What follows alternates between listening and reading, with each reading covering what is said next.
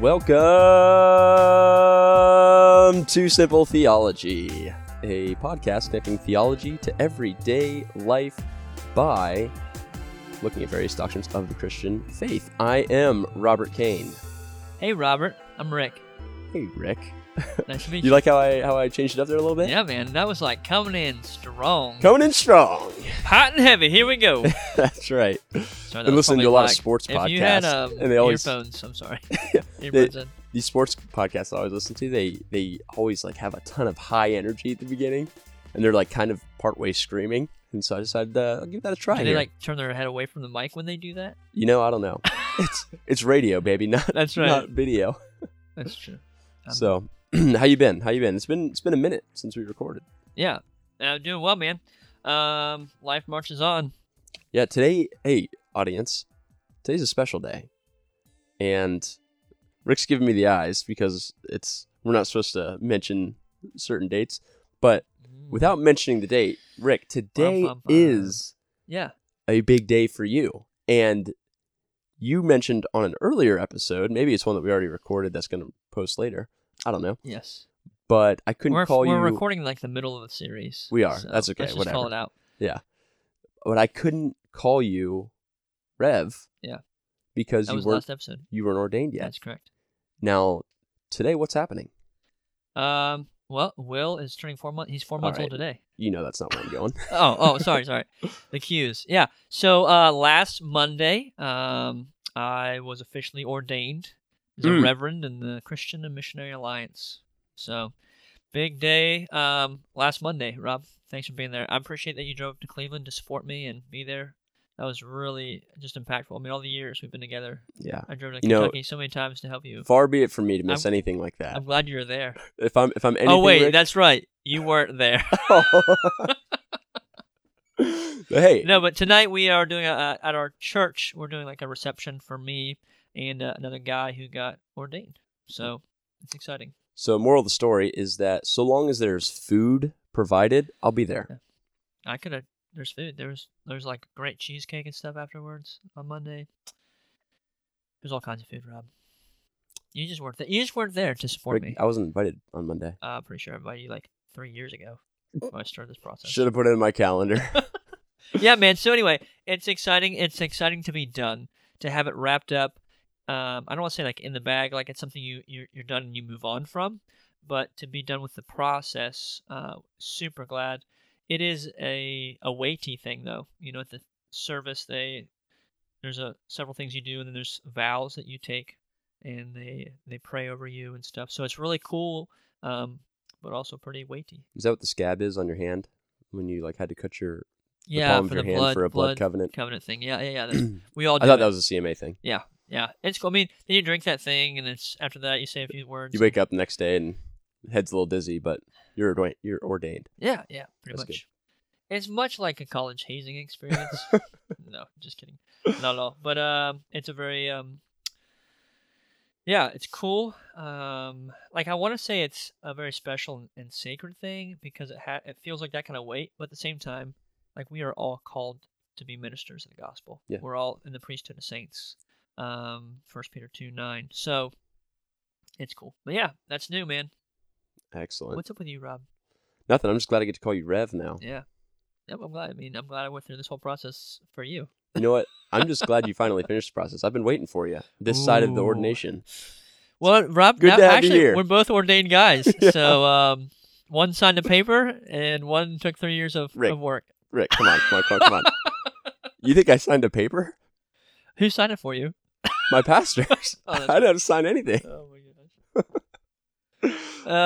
No, but to be fair, it's not like your church just ordains anyone on a whim. No, I mean, these men know you and they approve of you, and you had to do a wedding, so they like whatever. Yeah, they trust me.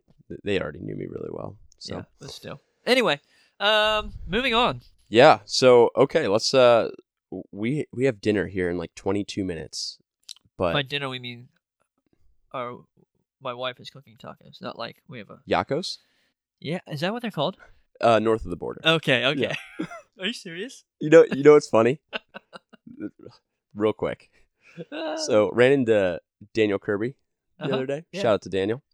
And he was telling me how he wanted to create a T-shirt with the state of Michigan, and in the middle of it say Yakos. Dude, that's so clever. I was like, That would be awesome. Oh my goodness! I'd be pumped if that came out. Yeah. So If you don't know what we're talking about, a couple episodes ago, check it out. yeah, Rick made a fool of me on air, or I made a fool of myself. Either way. It was fun. Yeah. Anyway, yeah. So we got dinner. We're gonna get rolling. So we are in the series on the doctrines of grace. Yep. We've covered total depravity. What's the other one we've covered? Unconditional election. We did them in order. And then today we are covering traditionally what's called limited atonement.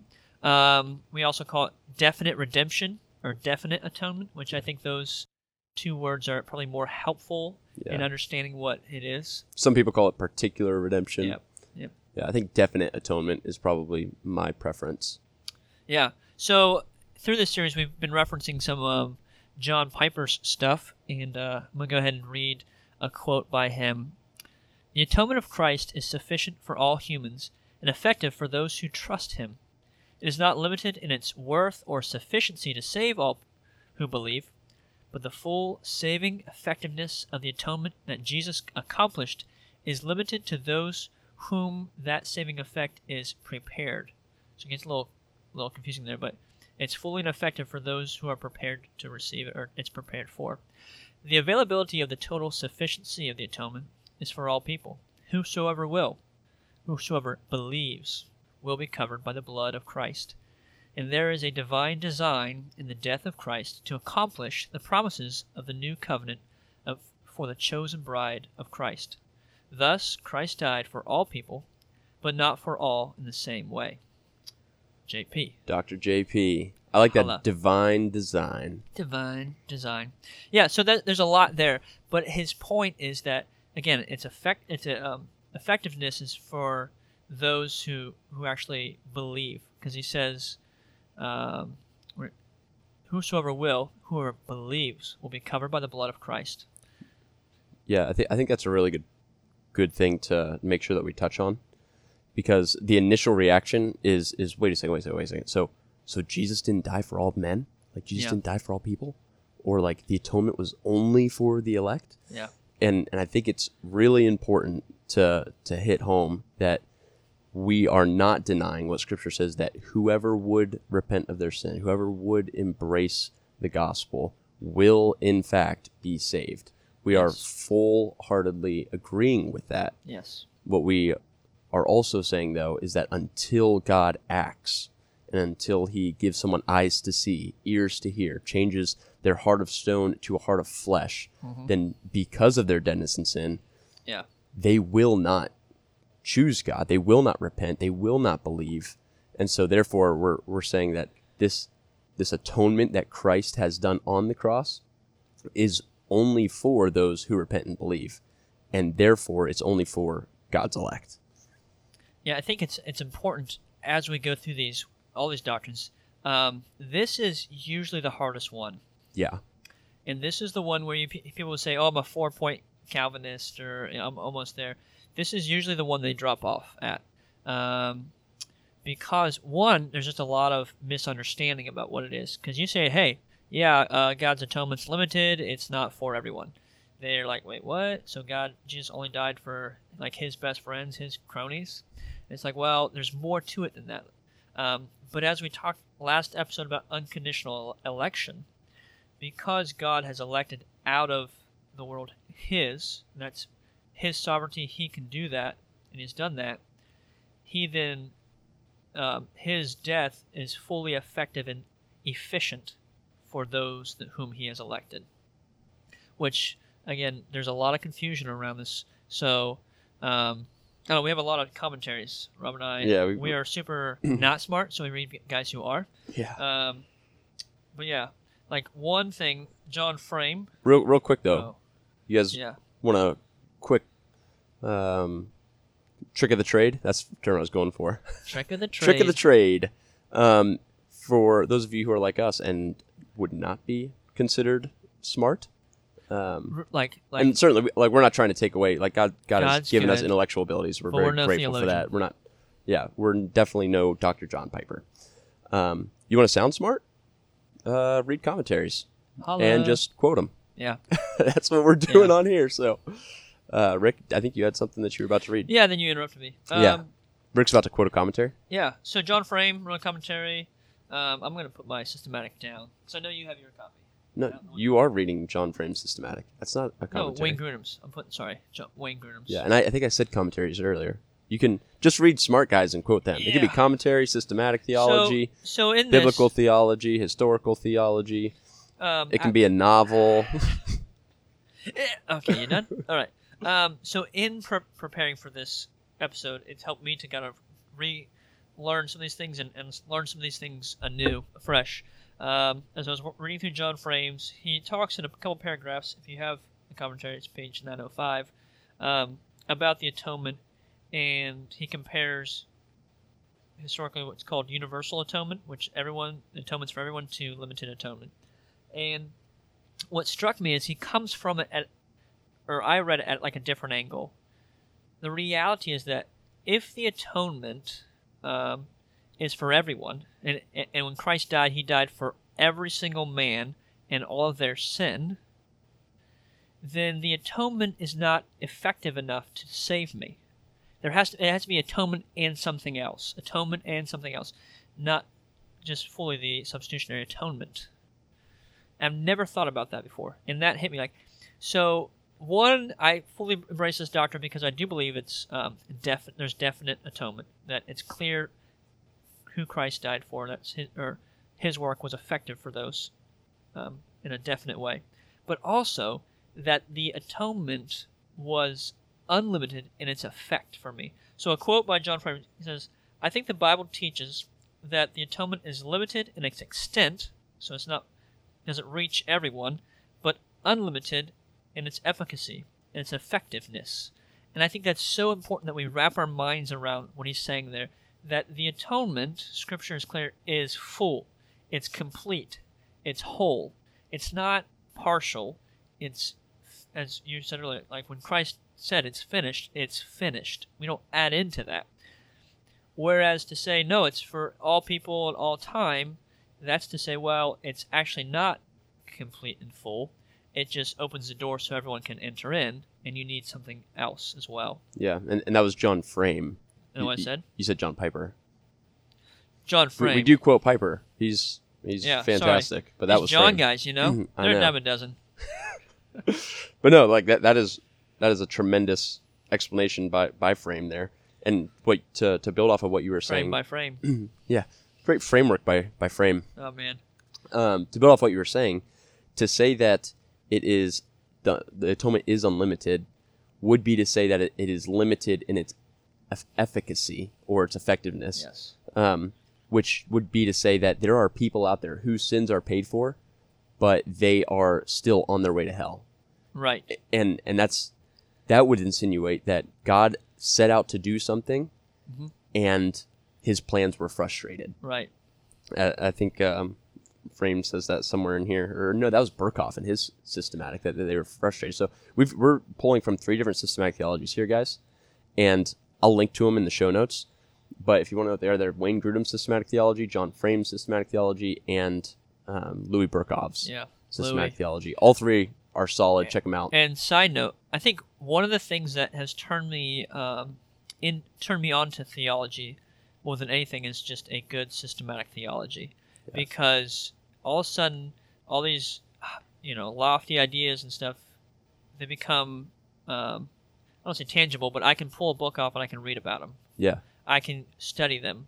It's not just for a theologian or for my pastor, but I can look it up and start reading about it and educate myself and learn about it, which is really exciting. It's fantastic because Yes. these books are really big, and so they look intimidating. But honestly, what I do, and I'm sure Rick, you're the same way. Carry them is- in a coffee shop, set them down. That's look through right. 'em. Yeah, I Yeah, know. exactly. People they think I'm really smart. No, if I'm curious about something, I'll pull it off the shelf, go to the index, find where it is in there, and then I'll read the couple paragraphs in there that are on it. It's essentially just a fantastic resource. It is. And the guys that we So some of you may know this, some of you listeners, some of you may not.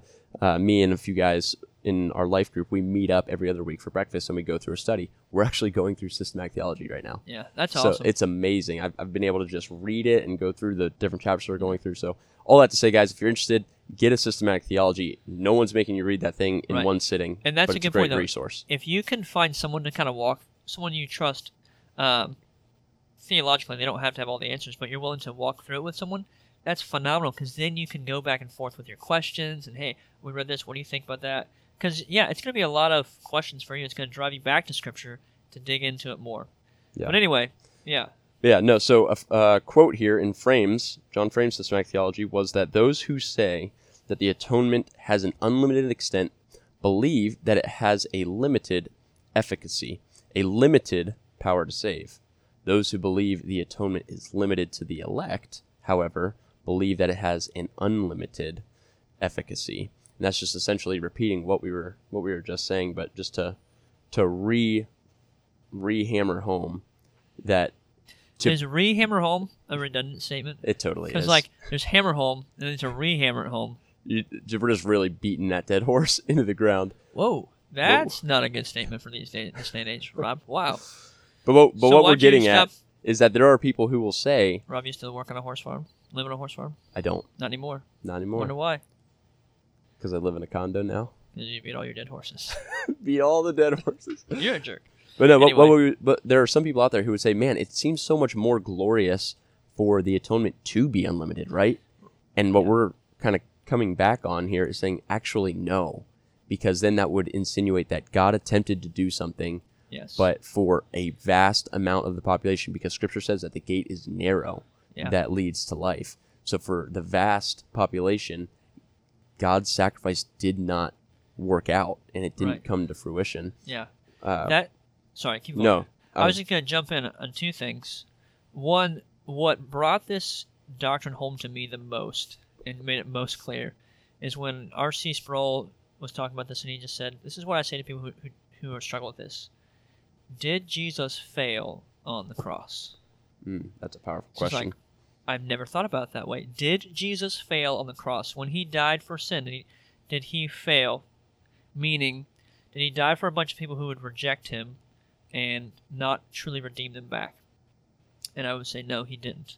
That's why I believe this. But two, I've also heard people say, well, the reason people go to hell, this is a really weak argument, but I've heard it, the reason they go to hell is because they rejected the price that Christ paid for them. And I would say, no, the reason they go to hell is because they're sinful and they're rebellious. Yeah. They're born into sin. So from then on, they deserve hell without even... It's not because they rejected Christ that they deserve it, because that would also point to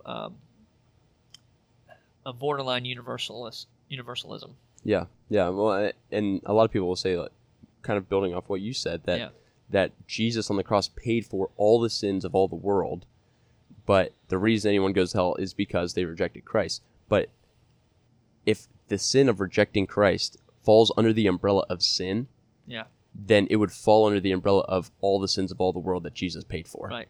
which would end up being universalism. Yeah. And because we And reject that might universal... sound like we're out in the weeds there, but it's really... I'll just reiterate that if Christ paid the price for all sin, then he would have paid the price, for us rejecting him, and that means everyone gets in, and that's universalism, and Scripture clearly teaches that that is not the case. Yeah. What else you got? You have some Scripture for us, Rob? Well, I'm trying... There's all kinds of them in Grudem's Systematic, and so maybe I'll just read... What page you on? I'm on page 596 here. I'm going to get it. Get it, man. So I'm just going to read the section that Grudem has here that says Scripture passages used to support the Reformed view of, which is limited atonement or definite atonement. And so he says this: several Scripture passages speak of the fact that Christ died for his people. And he quotes John 10:11 here: the good shepherd lays down his life for the sheep. And then in John 10:15 he says, I laid down my life for the sheep. And then Paul speaks of the church of God, which he obtained with the blood of his own son. So the blood of his own son was for the church of God. And that's in Acts 20:28. He also says, he who did not spare his own son, but gave him up for us all, will he not also give us all things with him? That's Romans 8:32. And so all things that are given to those who are in Christ were given because the Son was given for us all. So that sounds kind of mixed there, but we receive all things with him because he has paid for our sin. And if he has paid for the sin of everybody, then everybody receives all things with him. But we know, based off of reading Scripture, that that isn't the case. There are more passages, Rick, if you want to throw some around. Well, so one that we have, it's not in the book, but we have it in the show notes here in Romans 3:25-26. It says, God put forward as a propitiation, means the perfect atonement, by his blood to be received by faith. This was to show God's righteousness, because in his divine forbearance he had passed over former sins. It was to show his righteousness at the present time, so that he might be just and the justifier of the one who has faith in Jesus. So that Christ was the atonement, the propitiation, and that's received by us by faith, but it is the perfect atonement for us. It justifies us with God completely. So to reference back to that, what I was sharing, it's not a partial atonement, it is a full atonement. Yeah, and he's just and justifier of the one who has faith in Jesus. Yeah. So for his elect, for his sheep.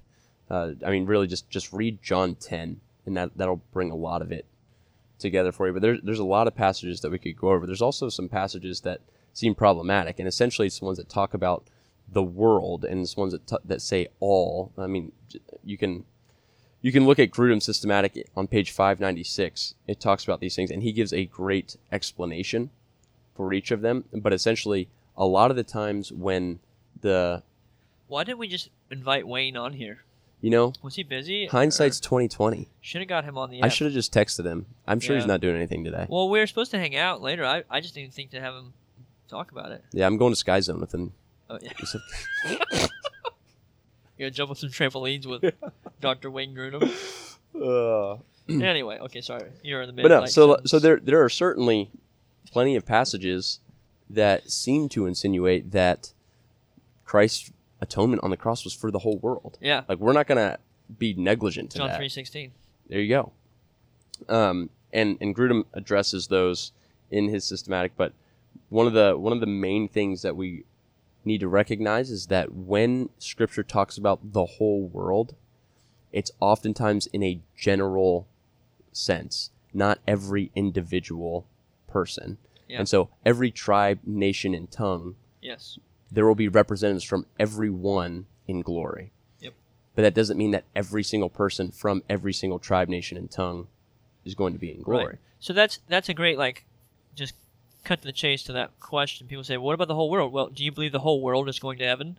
Obviously not. So when Scripture says the whole world, it doesn't mean that he's going to redeem the whole world, but that he is going to redeem people out of every nation in the world. Yeah.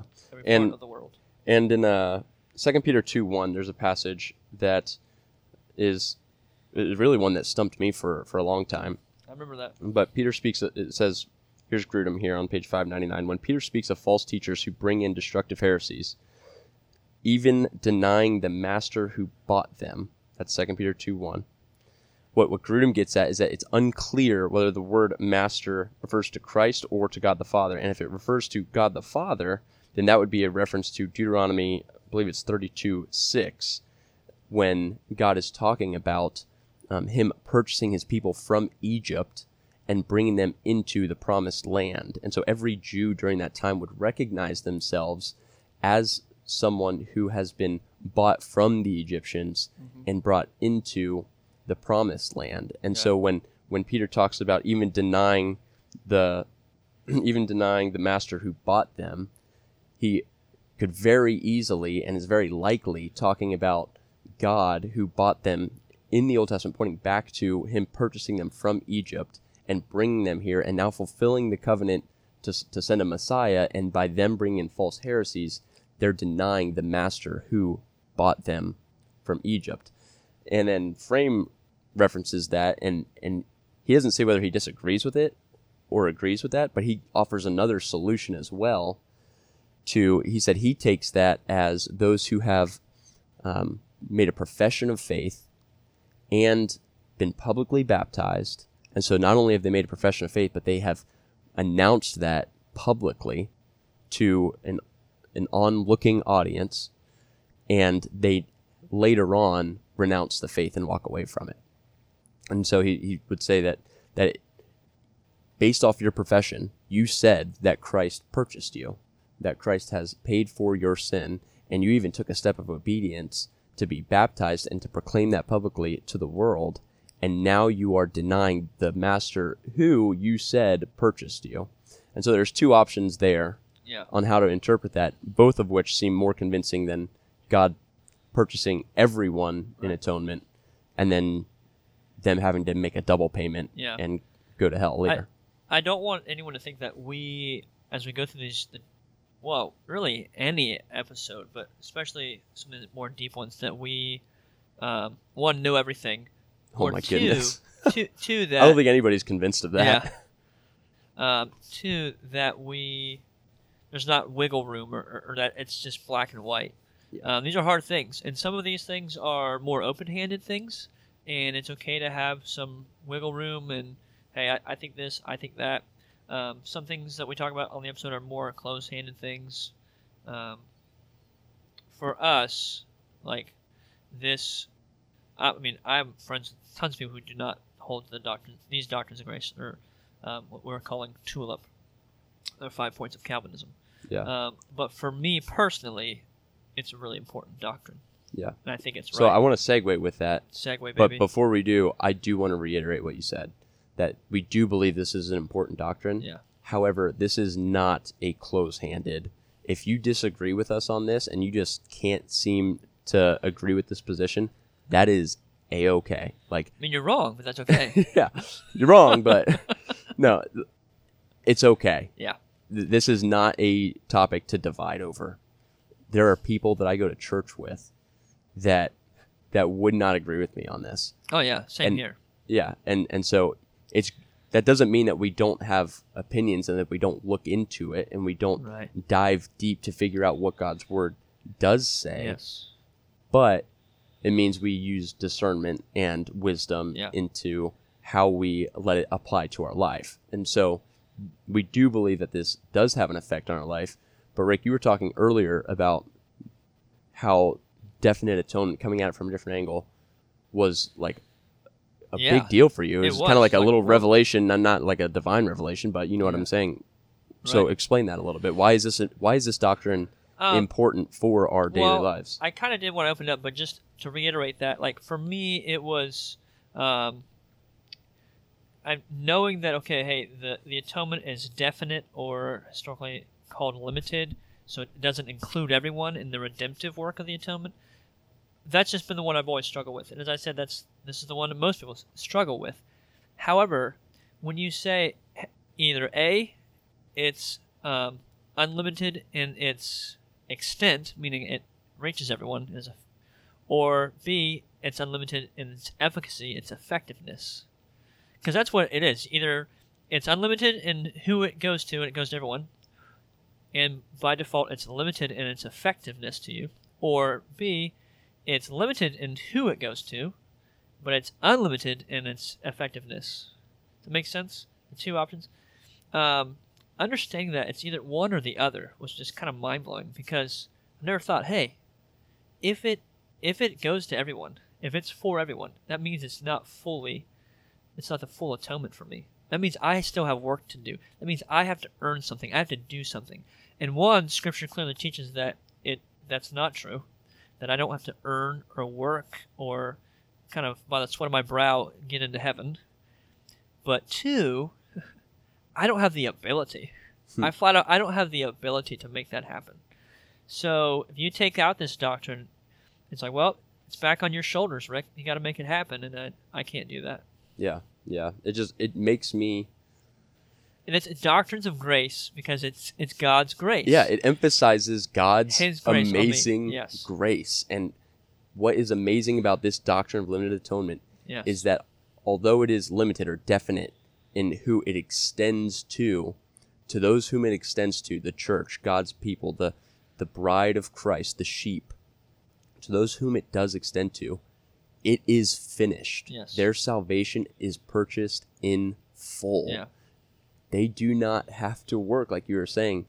Although works are a fruit of someone who has been purchased by the blood of Christ, that does not add anything to their salvation. To use an illustration, and always hesitant to use illustrations because they all break down. They all break at down. Some point. They all break down. But maybe this will be helpful when it comes to limited atonement. And so if there was like a world breakout disease, like World War Z zombie type, all right, and there is a cure. Yeah. And the cure, anyone can come get the cure, and it will cure them. It will cure everybody if they would only come and get the vaccination. Right. The vaccination is complete in its efficacy. Yeah. It is unlimited in its efficacy. You won't have any of this disease left in you. However, it is only effective for those who come and get the vaccine. Right. And the atonement is only effective for those who repent and believe. Right. And to tack onto that, only those who come are called. Yeah. And, you know what I mean? What is it? Only those who come are the ones who have been chosen by God. Well, yeah. I mean, let's read. It goes back to our unconditional election, our last episode. Let's read Romans Let us. 8:20. We'll start in 20 because that's a super popular one. We know that all things work together for the good of those who love God, who are called according to his purpose. But here we go, verse 29. For those he foreknew, he also predestined to be conformed to the image of his Son, so that he would be the firstborn among many brothers and sisters. Verse 30. And those he predestined, he also called. So everybody he predestined, he also called. Yeah. And those he called, he also justified. And those he justified, he also glorified. Yes. Every single person that he predestined made it from that predestination to that calling, to that justification, to that glorification. Yes. No one fell through the cracks. Right. Yeah. Philippians 1:6. He who began a good work will see it to completion. And that good work is to be in Christ, to be made like Christ, then one may be fully sanctified and to be glorified. Yeah. So, just to tie this back into kind of a couple of the past episodes, you know, if all men are depraved, then they cannot choose God. God must choose and save them. It is Christ's work of the atonement that saves the elect. Christ did not fail on the cross in the atoning work of Christ. It was efficient for all, but for the elect it was effective. It paid the penalty for sin, secured our faith, and brought about our regeneration. So all these things, again, Dr. John Piper. They tie into each other. Is that a Piper quote? No, that's what I wrote. I know. I just wanted to toot your horn. Man of words over here. Thank you. Yeah, you guys can pick up my book. My book, Definite Atonement. Definite Atonement. Yeah, so that's how it ties into the other things. And it's important that we get this. And it does, as I kind of opened up and shared a minute ago, it does hit you in a practical way, understanding how the atonement is complete in you, rather than just kind of halfway there. It is complete. Yeah. All right. Anything else on this, Rick? We've already gone for... that's it. What, 35 minutes, 34 minutes? Breaking records over here. But yeah, so if you like today's episode and you think someone else may possibly out there like the episode, or like our podcast, please share it with people. Share it with your family, friends, coworkers, complete strangers. We're impartial to that. Share it to anyone. But we also love it when people leave us a rating on iTunes, especially. Leave us a review as well. We love reviews. And you can do that wherever you listen to podcasts. And we'd love to give you a shout out if you leave us a review. Which we're actually getting ready after this to record an episode. Well, they won't hear it for like 3 episodes, so No. It's going to be a bonus one, so it's going to post drop like one- right after this Oh, same wow. week. Man, you guys are blessed. Hashtag. Yeah, so we're gonna talk about that. But hey, if you want to contact us, we are on Facebook at Simple Theology. We're on Twitter at Simple Theology _, and check out the website simpletheology.org. You can still support us on Patreon. Go to Patreon, search Simple Theology, or go to our website. There's a link there. Still have that kicker deal with Audible. If you go to audibletrial.com/simpletheology and you sign up for Audible through that, then you get a free book. That starts a subscription that kicks in after the second month. You get a free book. We get a kickback, which is actually helping us fund some stuff, which is a lot of fun, to get new equipment and so forth. And it's a great way to check Thanks out to more you books. guys. If you want to have something fun here, go back and listen to some of our first episodes. The sound quality was terrible. Yeah, I mean, it was we've bad. improved. And It was bad. That's primarily, But we've been able to get some primarily new thanks to equipment. Robert. Yeah. We've been able to get some new equipment, and you guys are the ones who have made that possible. So thank you. Thank you. Thank you. Thank you. And we're getting real close to getting a portable recorder, which we're stoked about. Holla. So our setup will be quicker and we can record more episodes. But you guys are great. Thank you so much. Peace the heck out. Wow. Language. Peace out. Peace out, y'all.